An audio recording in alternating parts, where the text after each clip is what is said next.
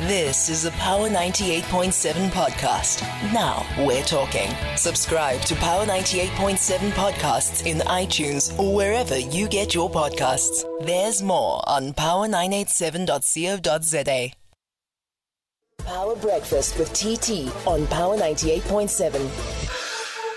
Now talk to research associate at the African Center for the Study of the United States at Wits University, Dr. Gideon Chitanga. Good morning to you and thank you for joining us.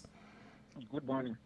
You know, I've been observing over the last couple of days how the international media is covering BRICS, particularly those from non-BRICS countries, where the CNN, BBC, and so on, how they are covering, the BRICS summit. I've felt that of course, it's received coverage, but I thought it was rather muted, given the gathering of such a significant gathering of important nations around the world. What have you made, or what do you believe the attitude of the rest of the world will be, and particularly other multinational bodies, to BRICS and the direction that it's taking? You raise a very interesting point in terms of the coverage from the traditional global media. So that is your CNN, BBC. I think there's a bit of difference with how Al Jazeera covered the BRICS. But what you get is a sense that in terms of how they framed the BRICS summit, it was more like an anti-Western grouping of countries or a counterweight to the West, and a bit of emphasis on China as competing against the U.S. So this suggests, I think, what I would call a hostile framing of news and coverage.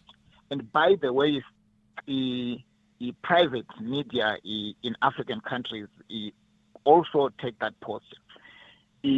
What is unfortunate is that it is a fact that we are experiencing serious shift in geopolitics and in multilateralism. We are drifting towards what we call a post-unipolar, a post-hegemonic world towards multipolarism. So a context where the U.S., which has traditionally dominated international relations and multilateralism, is having to face other centers of power, new coalitions, new centers of solidarity and cooperation.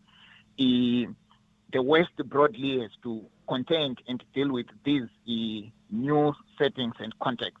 And in terms of global governance, seriously, the hegemonic global order that was unilaterally governed in terms of rules that were laid down by the U.S. and the coalition of Western countries since the Second World War is being contested or challenged, but I think not in a bad way.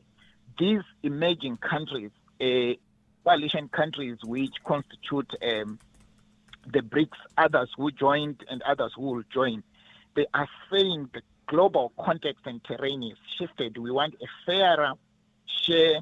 We want our voice to be heard. We want to participate equally.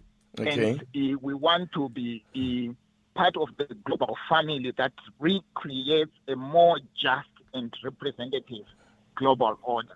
What do you make then of the nations that have now been and how significant is it, the choice? How significant is the choice of the nations that have now been admitted to the BRICS grouping? I think it's a very significant choice in the sense that you see that it raises the clout BRICS, but there's also in a sense the idea of balancing the representation of different countries, the inclusion of South Korea, Iran, and I think the new members from the mid, they come from the southeast of Asia, and if you look geographically where Russia and China are, you can see that it gives you a sense where broadly Asia is covered. If you look at Africa, Egypt and Ethiopia, we cover regionally the whole continent.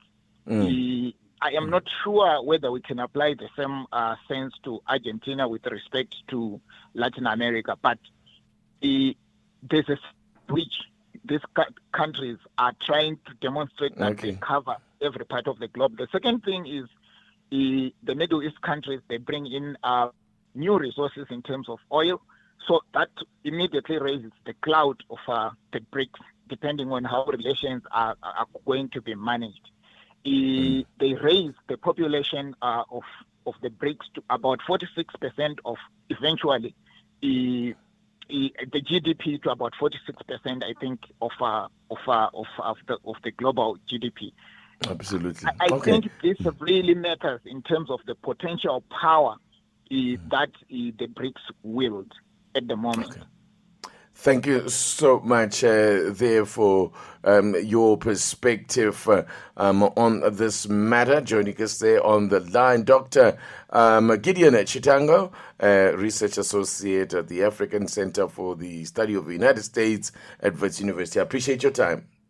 You've been listening to a Power 98.7 podcast. For more podcasts, visit power987.co.za or subscribe wherever you get your podcasts.